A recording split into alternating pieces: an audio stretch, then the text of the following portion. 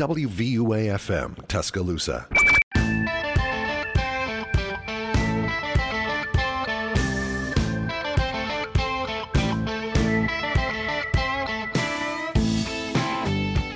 Welcome in, ladies and gentlemen, to the Low Tide here on 90.7 The Capstone. Nicholas Pursley, joined as always by Adam Hambright and usually Joe Schatz, but he's running a little bit late tonight.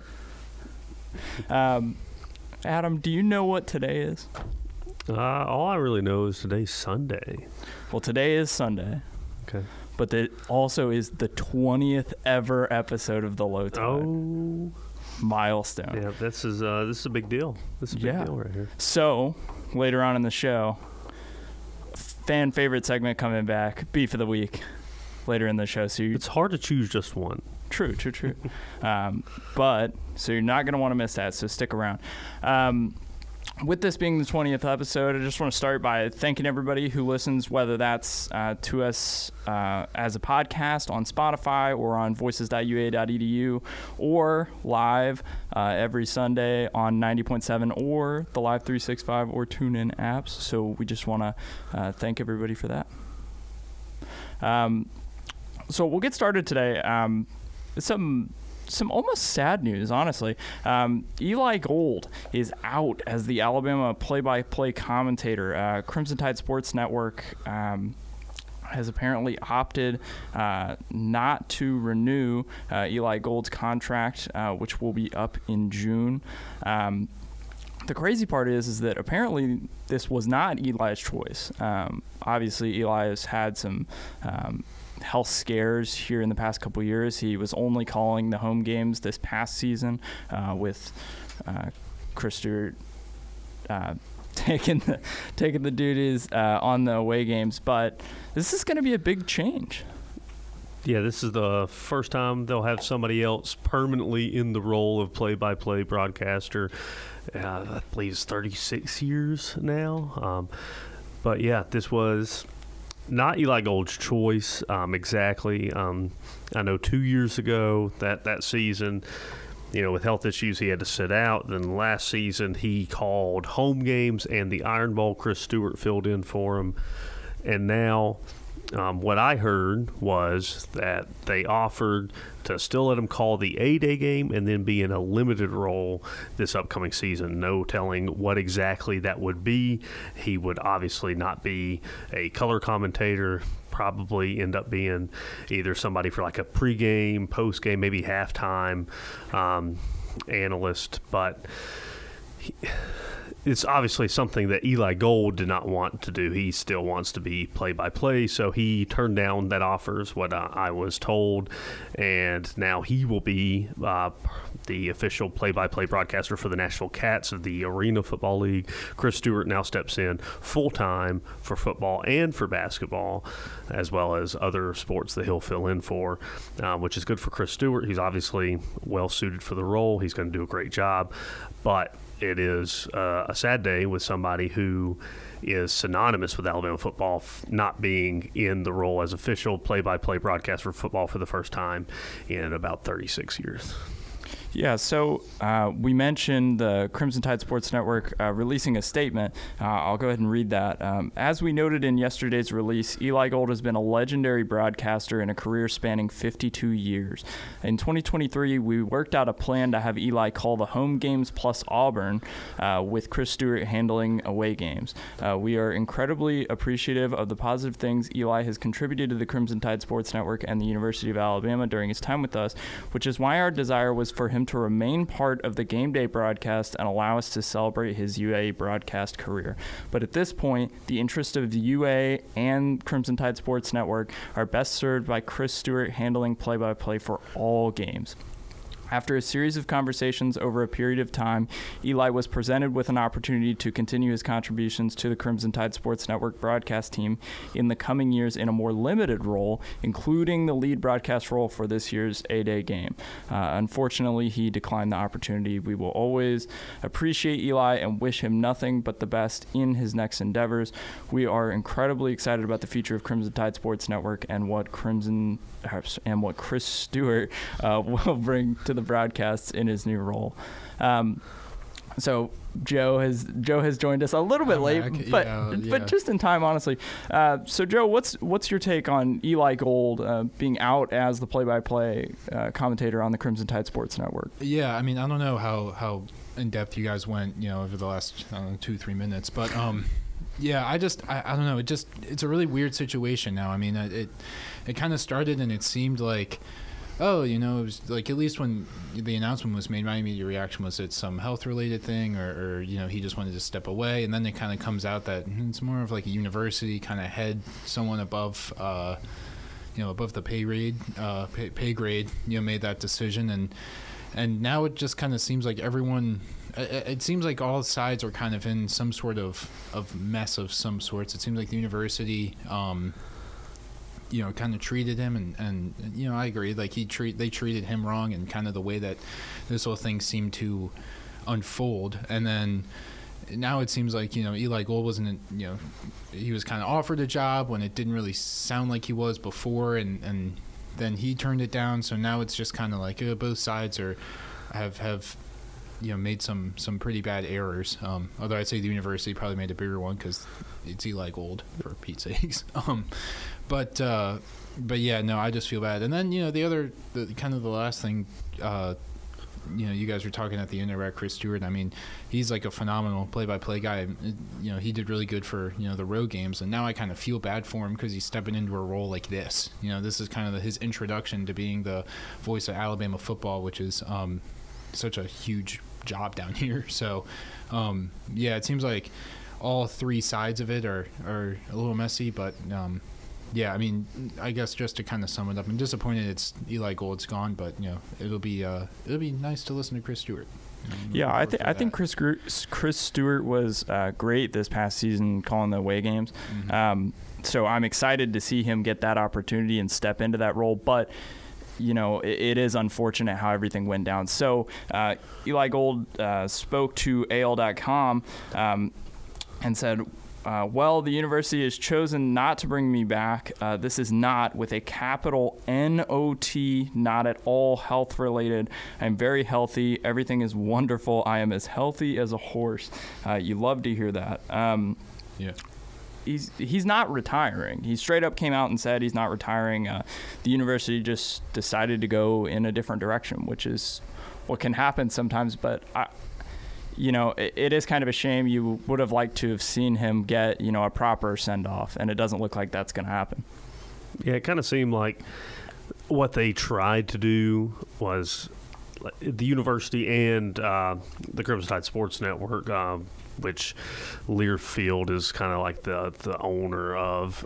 It looks like they were like in conjunction and kind of made the decision to go in a new direction, but they still wanted to have some kind of send-off. That's kind of what it seems like they were offering with him being able to call the A-Day and then not being play-by-play, but they wanted him a part of the broadcast. Almost sounds like they wanted it to be kind of like a farewell tour, kind of bring him in for like pregame, postgame stuff.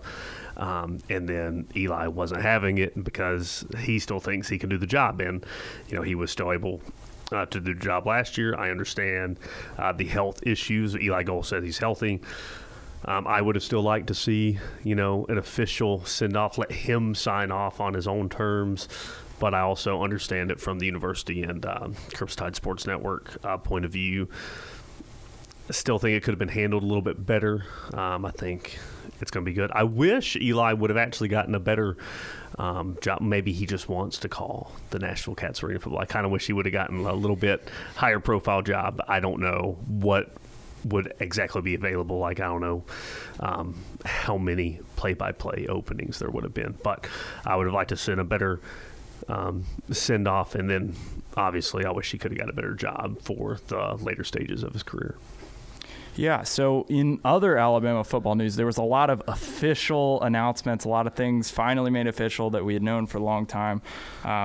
Probably the most recent one, Courtney Morgan officially announced as the GM. We've talked about this before about how, kind of new age college football front offices are going to start to look more like NFL front offices. I mean, just a few years ago, not very many teams had a GM. And now, with Kalen DeBoer coming from Washington to Alabama. He's bringing along his GM, Courtney Morgan.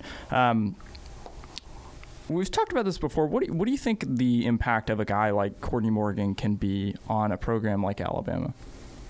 I mean, I think it could be pretty important. I mean, this is, like you mentioned, Nick, a very different time for college football because, like, now you have a GM, and I'm waiting for the president of football operations to become an official position. But I think it could have a lot of impact, especially with how much stuff needs to be done in college football now. I mean, you look at not only the calendar, in terms of recruiting and high school recruiting, but you're now looking at, especially with Alabama this season, transfers, who's going to leave, who's going to stay, convincing guys to go or to stay here, or kind of convincing guys to come to Alabama. It's a lot for just a singular guy to do, especially one who already then has to coach a football game that Saturday for months on end, and especially down here win those games on Saturday. So I think for a guy like Morgan, who by all accounts sounds like he did terrific jobs at Washington and I believe Michigan, and kind of helped those two programs get their roster kind of completed, and I think for getting him here, that's a very good job by DeBoer, and I'm interested to see, though, just kind of what he does, because Alabama's football has never had a GM. So I'm interested to see just what the role entails. It's interesting to me because, do you ever think Alabama football would have had a GM under Nick Saban? No. Well, he was. But he basically was. He's like, he's Belichick. Yeah, exactly. That was the comparison I was about to make. But it's just wild to me how this direction that we're going in with college football. But. Yeah. So the official press release has that Morgan will be tasked with managing the Crimson Tide's roster while overseeing and directing the daily operations of both the personnel and recruiting departments. He will help organize the head coach's film evaluations and prospect communication while also organizing transfer portal evaluations. Morgan is also tasked with supervising internal brand management for Alabama football. So, part of this, we've kind of seen lately, some people have speculated as to why some coaches have either left head coaching positions to be assistants and other coaches go into the NFL is because they just want to focus on the football. And by Courtney Morgan being hired as a general manager, it kind of opens up all the other coaches, Kalen DeBoer and the rest of the staff, to focus on the coaching. And obviously they will still have to do recruiting and stuff, but at least while it's in season, it looks like Courtney Morgan will kind of take the brunt of that work to allow them to focus on, actual game planning and getting ready for the opponents, to where you're not having your head coach worried about 100 different. I mean, Kalen DeBoer is still going to be worried about it, but he's going to be able to focus more on the game planning, making sure the team is in the right spot. And then it also, that last part, internal brand management, kind of makes it seem like any of the players that are doing dumb stuff out in town, he's going to be kind of the one in charge of being like, hey, don't do that. You're an Alabama football player now. So just kind of helps the coaching staff actually focus on what they actually want to do, which is coach football. Can the subtitle of his position be like Alabama standard? What's the word? Coordinator, Alabama or standard defender, enforcer. Enforcer. That's the word I was looking for. There's also some more official announcements. Obviously, Kane Womack. Trying to get used to that pronunciation. It's a new thing. It's okay. Announced as the defensive coordinator. He's also going to coach the inside linebackers. And then obviously Nick Sheridan and Jamarcus Shepard named co-offensive coordinators. Sheridan will be running the offense, calling the plays. Jamarcus Shepard obviously coaching the receivers, just like he did at Washington that we've talked about so much. Out of those three guys, who are you most excited to see have an impact on the Crimson Tide this upcoming season? I'll start. I'm pretty interested in seeing how Sheridan does in that OC role. I mean, this is a position that's been, at least to start the season, scrutinized the past 3-4 years. It's a very I think it's very much gets the brunt of the finger pointing when if the offense does well, whether or not it's on the OC or not. But, I'm interested to see kind of what he does. It sounds like he has worked with, Michael Penix at Indiana before and has been with DeBoer. So, these are this is a kind of a position in that quarterback that he's really comfortable in, and I'm interested to see kind of what he can get out of Milroe, because that was kind of what we were saying with Grubb before he took the Seattle job was, this guy was the OC for Penix, and Michael Penix was a Heisman finalist, and Washington was in the title game with this great offense, and I think that just kind of gets passed down to Sheridan, who is a little less well known than Grubb, sure, but has worked with kind of these players, an elite level quarterback before, and was his quarterback coach at Indiana. So, with I think him coming in, it should be just interesting to see what the role of Milroe and some of these offensive players that are coming in new, what kind of that side of the field looks like. Yeah, and it would be very easy for me to say, the same thing with Sheridan working the offense, and then Shepard with receivers. The receivers, they've kind of like stepped down the last couple years. They've still been good, but they haven't been to that level that we had been used to seeing with Devontae Smith and Jerry Jeudy and everybody before. But for me, it's Coach Womack, and the biggest improvement on last year's team to me was that defense. We had seen how they had been previously under Pete Golding, and then Kevin Steele came in, and I know Nick Saban said that he had a much more hands-on approach to practice and everything, at least with the defensive backs. But you kind of saw how the defense kind of got closer to what they had been earlier in Nick Saban's career at Alabama, to where it was a defense that people were kind of, scared to face, that could actually shut down teams, and not the team that would just hope to get one stop to where you'd win a game that was a shootout. And then, Kevin Steele had announced his retirement before Nick Saban did. So now you had Nick Saban and Kevin Steele retired, who were the leaders. You had defensive backs coach go to Georgia.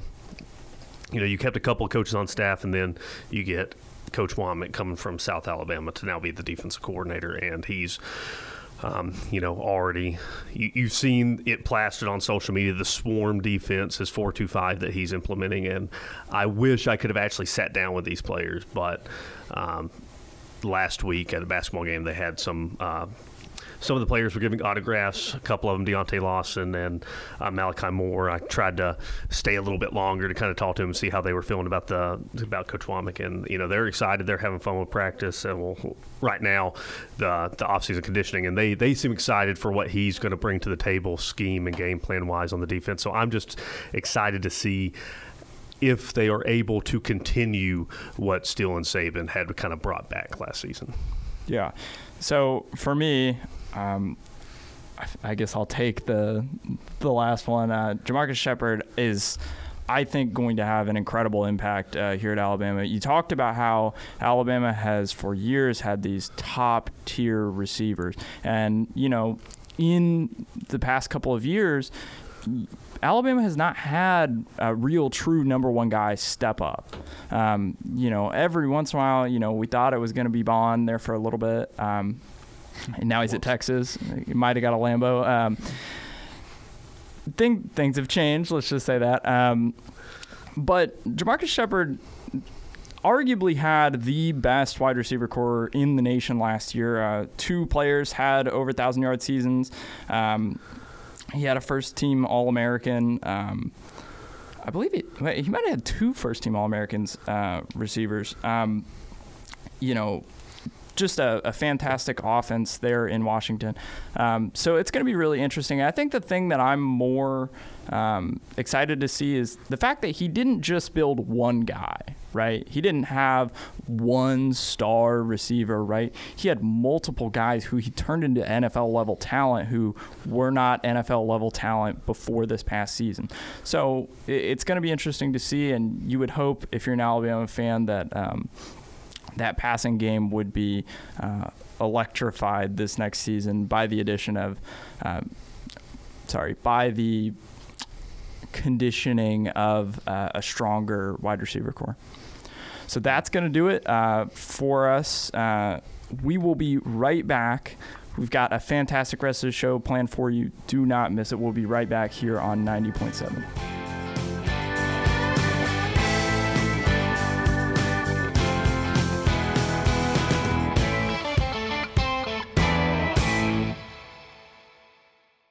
This show is a sports production of WVUA-FM 90.7, a division of student media at the University of Alabama. Support us by leaving a review, rating, or following us on X at WVUA-FM Sports.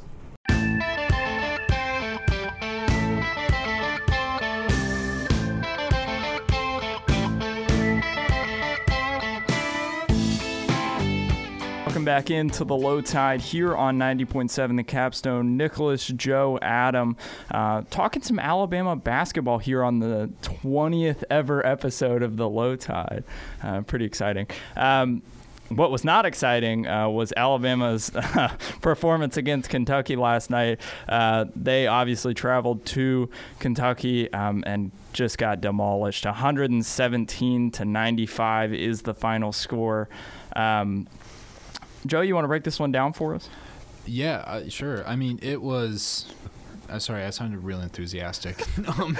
It's an interesting game because if I think had, you not watched the game at all and I told you that Alabama scored 95 points, shot 57% from the field, had made 21 of their 27 free throws, you would have been like, oh, sweet. They had, I believe the Crimson Tide had two 20-point scorers in this game, and you're like, oh, awesome. How much did they win by? And you're like, oh, they lost by nearly 30. It would have been bad, and you would have been shocked. And the reason is because Kentucky shot 60% from the field, 54% from three. They had, 5 guys, in double figures. And really, I mean, they had, Justin Edwards for them. He was 10 for 10. Like, he did miss a shot all game. It was just by the second half. I think I might have even tweeted this out. With about 15 minutes left, Alabama just stopped really playing. Kentucky absolutely. Maybe you could say a wake up call for that Alabama defense. I mean, to get 117 dropped on you is absurd. They let up 58 in the first half, 59 in the second. So it was just, I think everyone who, going into that game, everyone figured it was going to be a shootout and figured it was going to be high scoring. But, when you can't let up 117 at all. And I believe it was, Nate Oates post game was saying with some things I just don't know what to do. It's just that end of the court is so poor defensively for Alabama. When you play an offense like Kentucky's, you're gonna get exposed like that.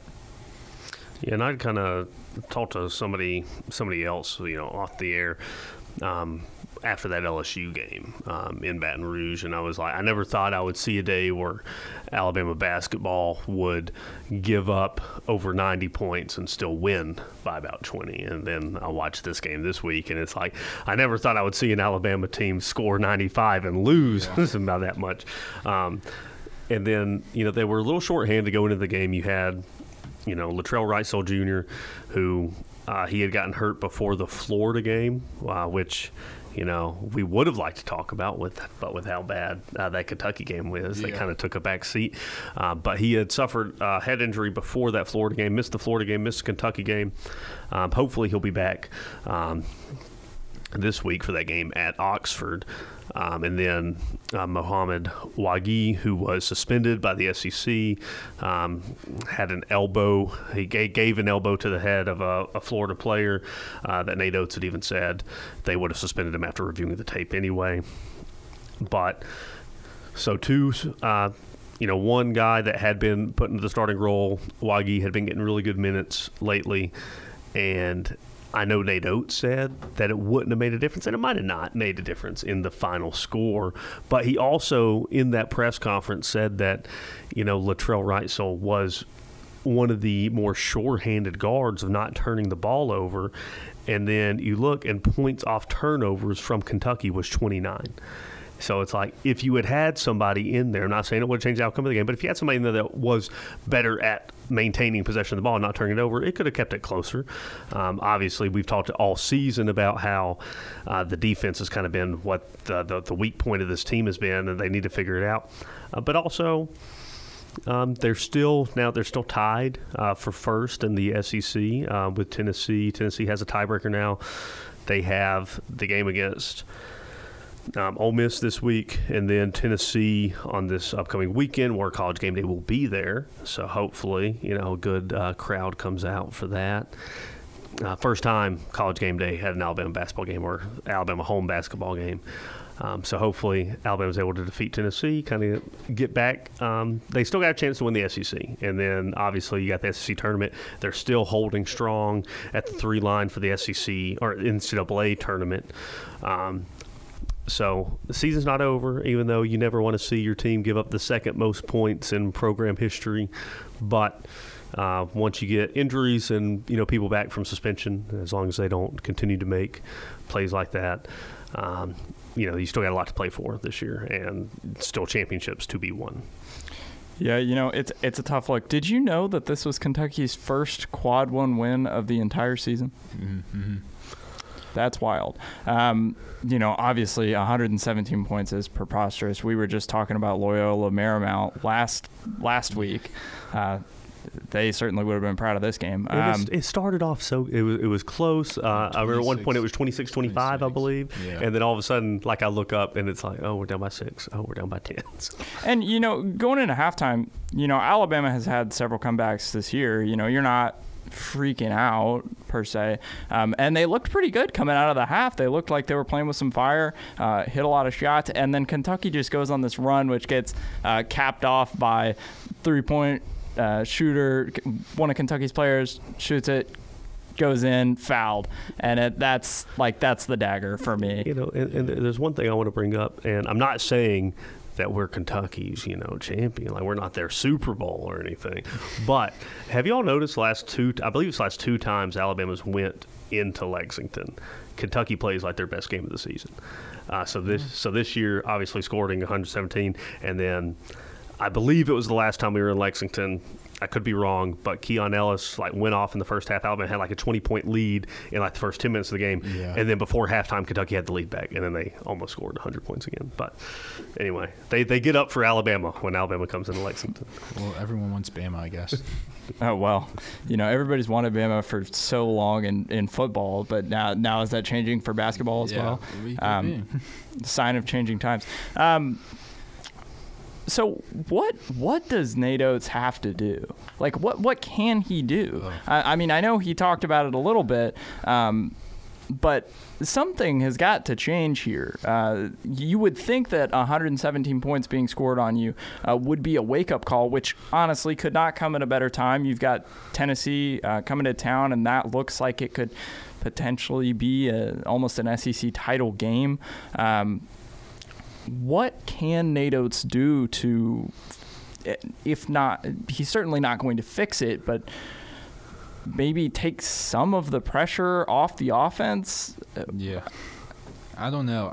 It's hard to say because, you can't switch your defense. If you can't run a man-to-man defense, you're not going to be able to run a zone. That's harder, I should say. And I do wonder if maybe this is just maybe it's the optimist in me, but maybe this is what they needed. Maybe you needed to see 117 put on you, because they really, if you go into this game, they led up 93 to Florida, but that was overtime game. 75 to A&M, 92 to LSU, but they won by 17. They hadn't really suffered a humiliating loss since that one at Auburn, when they lost by 18, but even then, they led up 99 and scored 81. So you're just thinking maybe it'll click eventually. And I think with a game like this, especially with it being on the road, where Alabama has struggled this season, maybe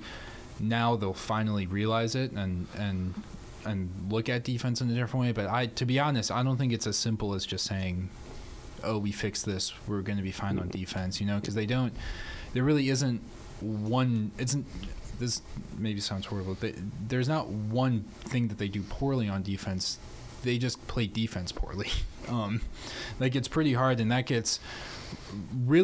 becomes really bad when you also turn the ball over like they did yesterday, which also plays a little bit into the defense. But Yeah, to be honest, I'm kind of just as perplexed as you, Nick. I don't know, Adam, if you got anything. Well, I mean, we've way better.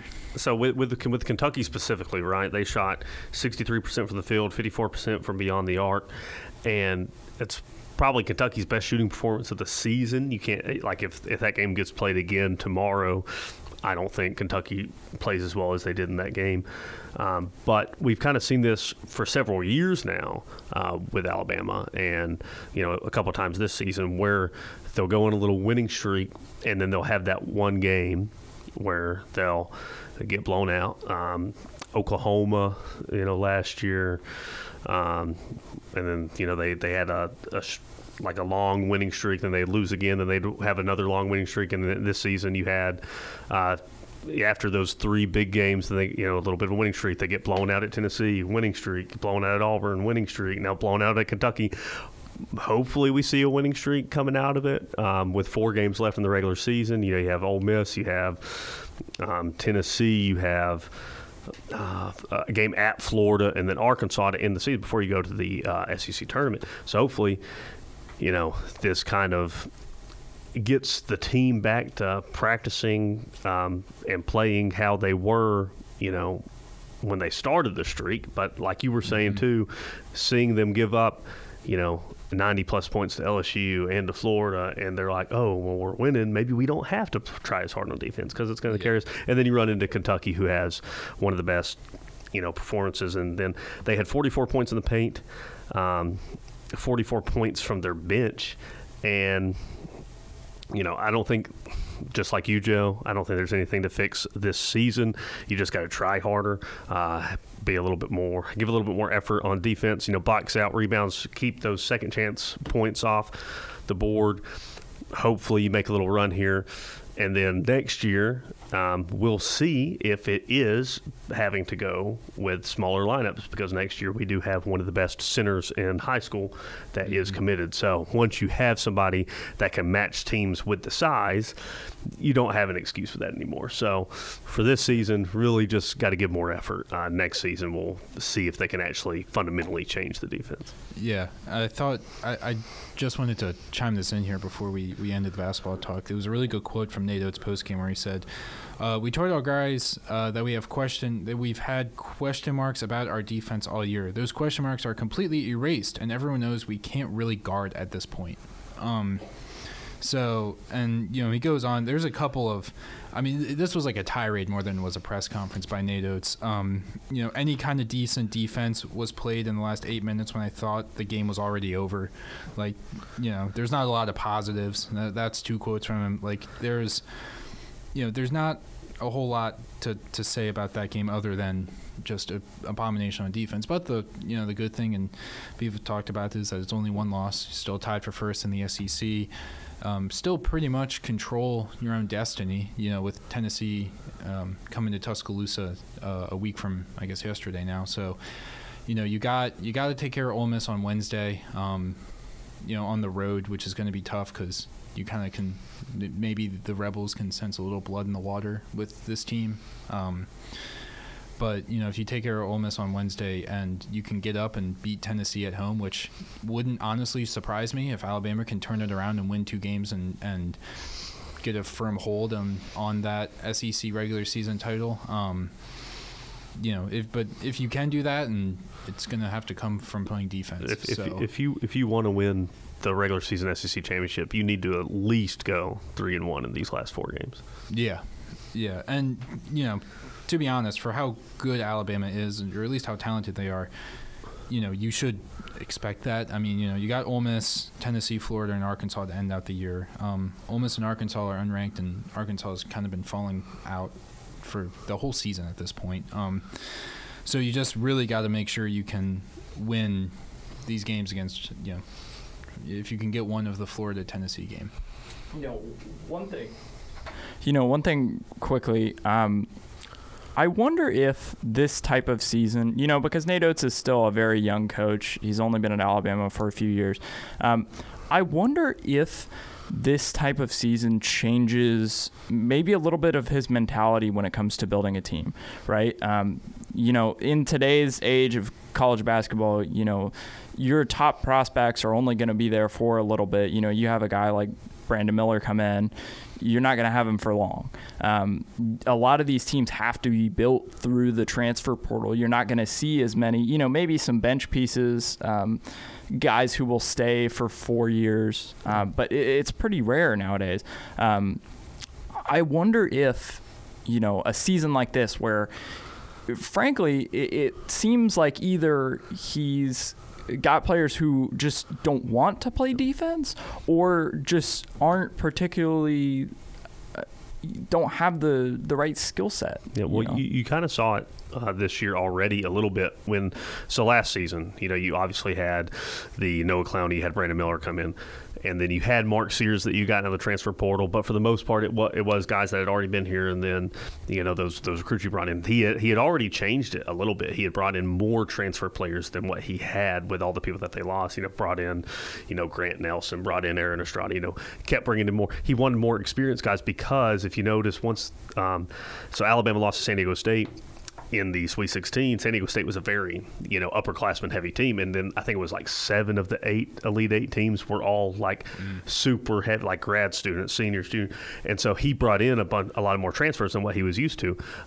I think maybe similar to what you were saying is maybe he'll look at who exactly he's bringing in, because a thing that, a lot of people say was they expected to have Bediako. Right, a guy that could be there to guard the rim, and then Bediako was gone, and he hadn't recruited through the portal or any recruits coming in to replace him. So I wonder if he won't make that same mistake again and actually constantly recruit somebody that could step in to be that rim protector role, like a 7-foot guy, rim protector. But that's still not going to really help on the perimeter if you don't have guys that are actively trying to defend throughout the game. But I think you'll see a little bit of that, and maybe some taller interior guys. Yeah, it'll be interesting to see over the next couple of years, hopefully for many, many years to come with Nate Oates here. And maybe in a new arena. Yeah. Maybe. Well, we can Who's hope. to say? Who knows? Will it ever be built? Only time will tell. Maybe they'll build it next to the Northport Beach Park. Oh, next to the $800,000 condos. Yeah. Could go crazy. Out in the middle of the fake lagoon. Yeah. Could that go crazy? Like a moat? Yeah, a moat around water, yeah. It would the be Oats sick. moat. I know if people move to one side of the stadium, you start sinking. We might have just found a way to get the stadium built here on the Low Tide. When we come back, do not miss it. Beef of the Week is back after probably some baseball and softball talk. But Beef of the Week will come back on this 20th episode of the Low Tide. Do not miss it. We'll be right back here on 90.7.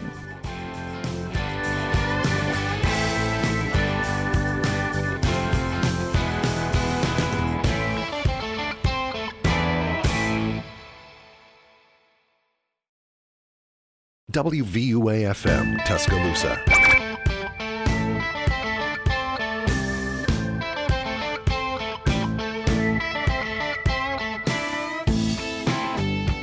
Welcome back into the Low Tide here on 90.7 The Capstone. Nicholas, Joe, Adam closing things out with you here on the 20th episode of the Low Tide. Yeah. Beef of the Week is through the balloons party. Oh yeah. The cookie cake is outside. None for everybody else. Only for us. But Beef of the Week is back after we do some baseball and softball talk, because baseball is on fire. Yeah, baseball continues their hot start to the season. We had talked after they'd started off 3-0, now they're up to 8-0. So over the week they had beat Middle Tennessee. Then they had run-ruled 4 games in a row. So they run-ruled Alabama State and then Valparaiso over the weekend series, all 3 games. And bats have stayed hot. TJ McCants, has just been amazing this year. He's batting like over 400, and now I think he's up to 6 home runs now. I don't know the specific numbers on the home runs off the top of my head, but bats have stayed hot. The real thing has been we now have a new question mark with the pitching rotation. So last week, Saturday, what looked like was going to be one of our weekend starters, Riley Quick, pitched the Saturday game, pitched 3 innings, didn't give up a run, got taken out. Learned on Tuesday before the Middle Tennessee State game that he would have Tommy John surgery. So he is now done for the season. So the second year in a row that Alabama has lost a weekend starter. I think last year might have been before the first game. This year it's, right after the first series has started. So they have had to kind of redo how they're going to do their weekend. So like today, they moved Aiden Maza up to Saturday. So he started yesterday. And then today, Greg Ferrone got the start. He went 3 innings, allowed 1 run, 2 hits, 5 strikeouts, and then became a bullpen game. The 3 more relievers came in: Austin Morris, Braylon Myers, Pierce George. Added another 5 strikeouts to the game. So pitching staff still looks to be okay, but it will be interesting to see once Alabama gets into a little bit tougher competition, consistently, they pretty soon they're going to have Tennessee as their first SEC series. This weekend they go out to Texas. They have games against Indiana, Arizona, and Dallas Baptist, 3 very good baseball teams. So we'll see a first little test, and then once they actually get into SEC play, how will the arms hold up? Because I don't think the bats are going to go anywhere soon. Yeah, exciting to see. On the softball side, softball continues to dominate, 15-0, 4-0 this weekend in the Green and Gold Classic in Birmingham. Today they beat UAB 15-0 in 5 innings. That's season high, topping their 13-run performance over Longwood from earlier this season. They just continue to dominate. Alabama softball last season, had trouble scoring. It does not appear that is going to be the case this season, one would hope. Well, if you can end a game in 5 and 6 innings routinely, then you're doing something right on offense. Too good. So, yeah.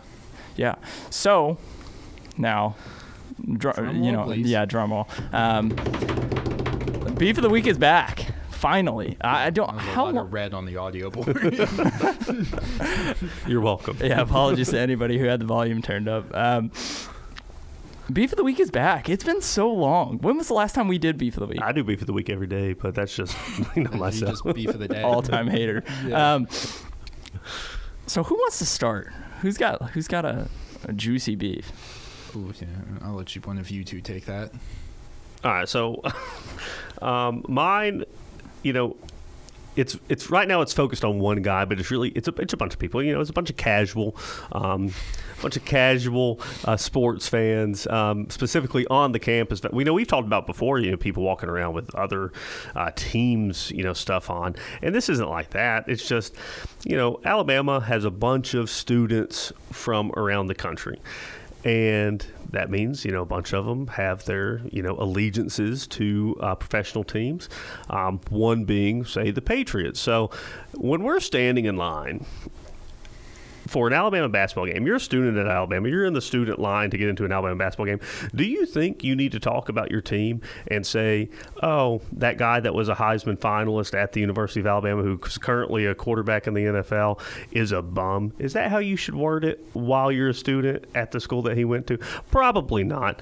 I'm singling this guy. I don't know his name, but he's the top of my mind. But we have many people like this who will just say, just work on your wording, right? Like if you wanted to be like, Mac Jones, he just hasn't really, lived up to what he did in college. And I could then point out, he's had 3 different offensive coordinators in 3 seasons. He's had a defensive guy be his offensive coordinator. But when you come out and just say he's a bum, we can't go anywhere from that. Like you're just I'm automatically assuming that you don't really know what you're talking about because you can't, actually say what's wrong with the situation, because the situation isn't really Mac Jones. Now, Mac Jones might have lost his confidence. He might not turn into a, Pro Bowl quarterback again. He was a Pro Bowl quarterback his first year in the NFL. And then, now he's had 2 more offensive coordinators. One guy shouldn't have been. But now you're trying to tell me, they just need to take Jaden Daniels, with that 3rd pick. That's all they need. Just take another quarterback. That's not going to help you. You need offensive line. You need receivers for him to throw to. That's why I'm like, if you have the 3rd pick right now, maybe try to get a quarterback in free agency. But if you've got the 3rd pick and Marvin Harrison Jr.'s there and you don't take him, that's something that New England hasn't done. They haven't had like a real receiving threat since Gronkowski, and he was a tight end.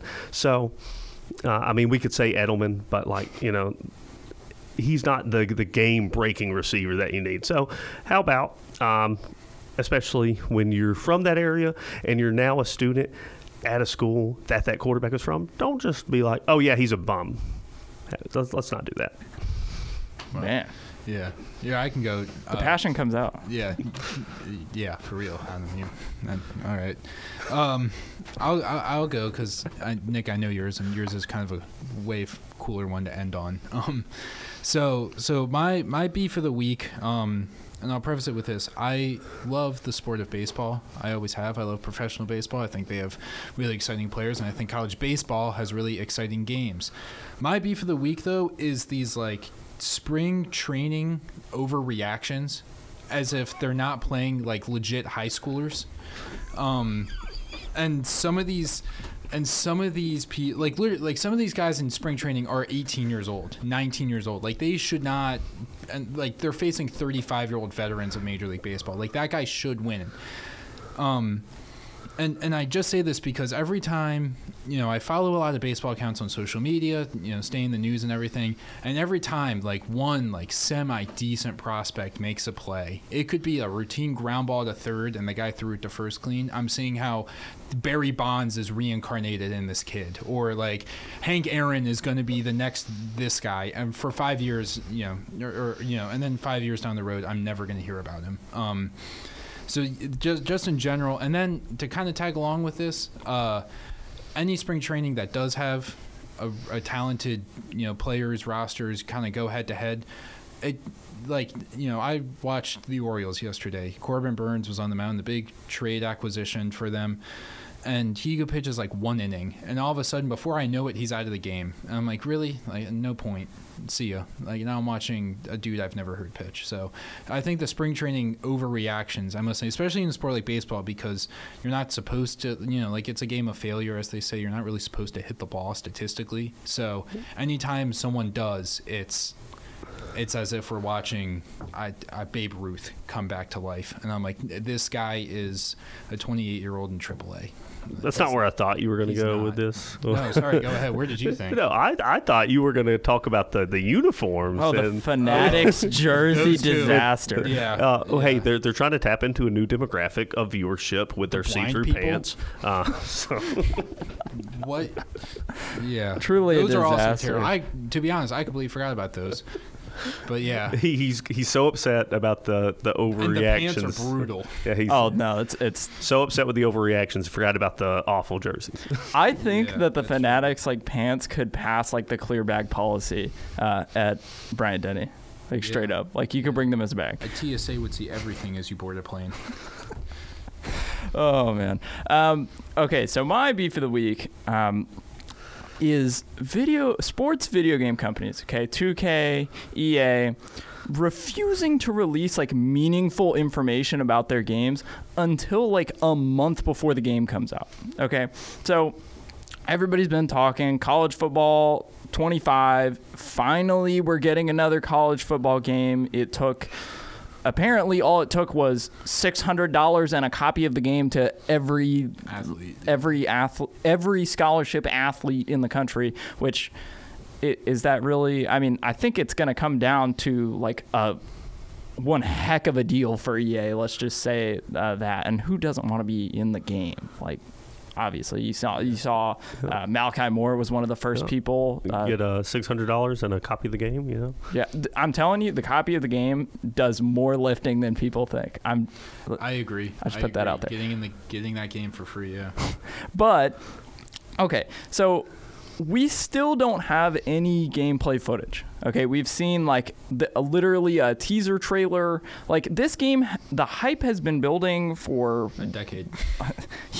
A decade. They finally announced like in 2021, 3 years ago now, that the game was going to come back to begin with. Yeah, I think they delayed it for a year. Well, they did, which I'm fine with, right? Like, delay it, get it right, because your legacy is on the line. EA, if this game comes out and it stinks, I mean, there might be riots.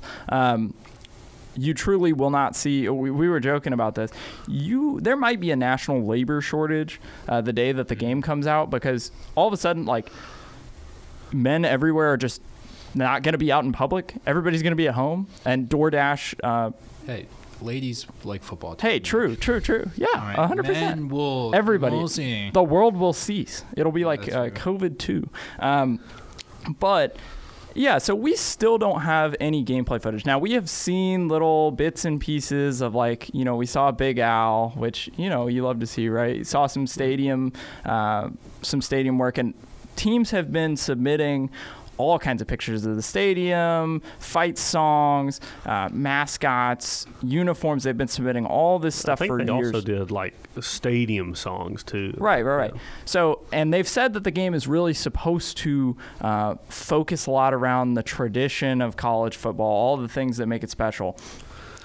But at some point, like, we have to see some gameplay. A lot of people are worried that this is going to be a Madden clone, which, if you play Madden, is like a dumpster fire. Yeah. You do not want this to turn into another Madden. And at some point, like, we need to see some gameplay, and you would like to see it sooner than, like, literally a month before the game comes out. Yeah. Just personal pet peeve. 2K does this too with NBA 2K. What I will say, to kind of alleviate some of the fears, which I know you've heard it just as much as I have. It is a different team than the Madden team. I know it's still EA, but it's a different team working on the game, so probably not exactly like Madden. And I think the biggest news that we've actually heard came from Chris Fowler.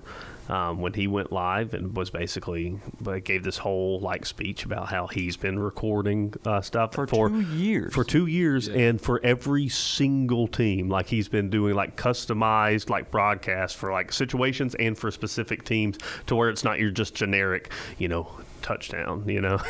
And I don't know. He's already confirmed that there are lines in the game for a 75-yard field goal and the 1-point safety.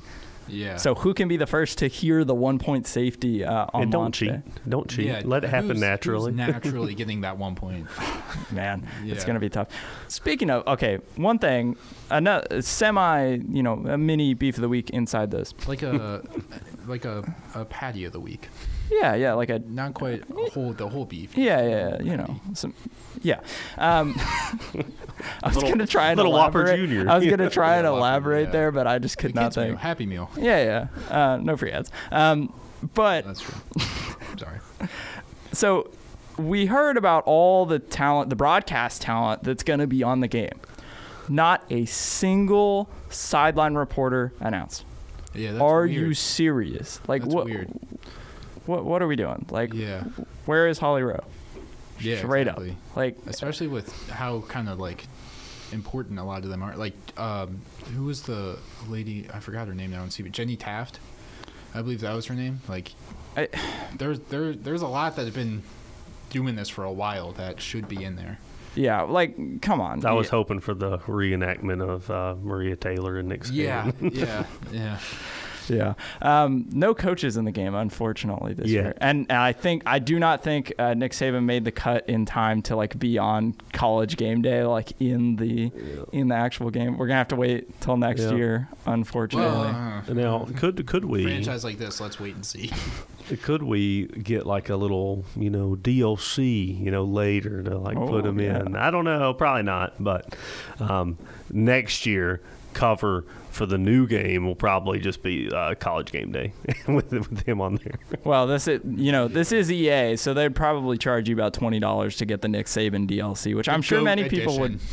That's what it'll Many people would pay for. I think that's happening. If there is any edition that has Nick Saban on the cover, I'm buying the physical copy and I'm never opening it. I'm literally just going to have it. So what's your cutoff? Like Price-wise? you would expect that the game is going to be $80 because that's the new trend for next generation games, for them to be $79.99.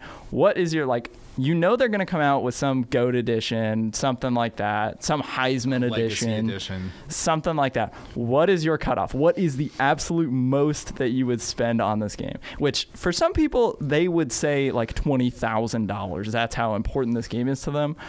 Okay. I'm dead serious. You think I'm joking?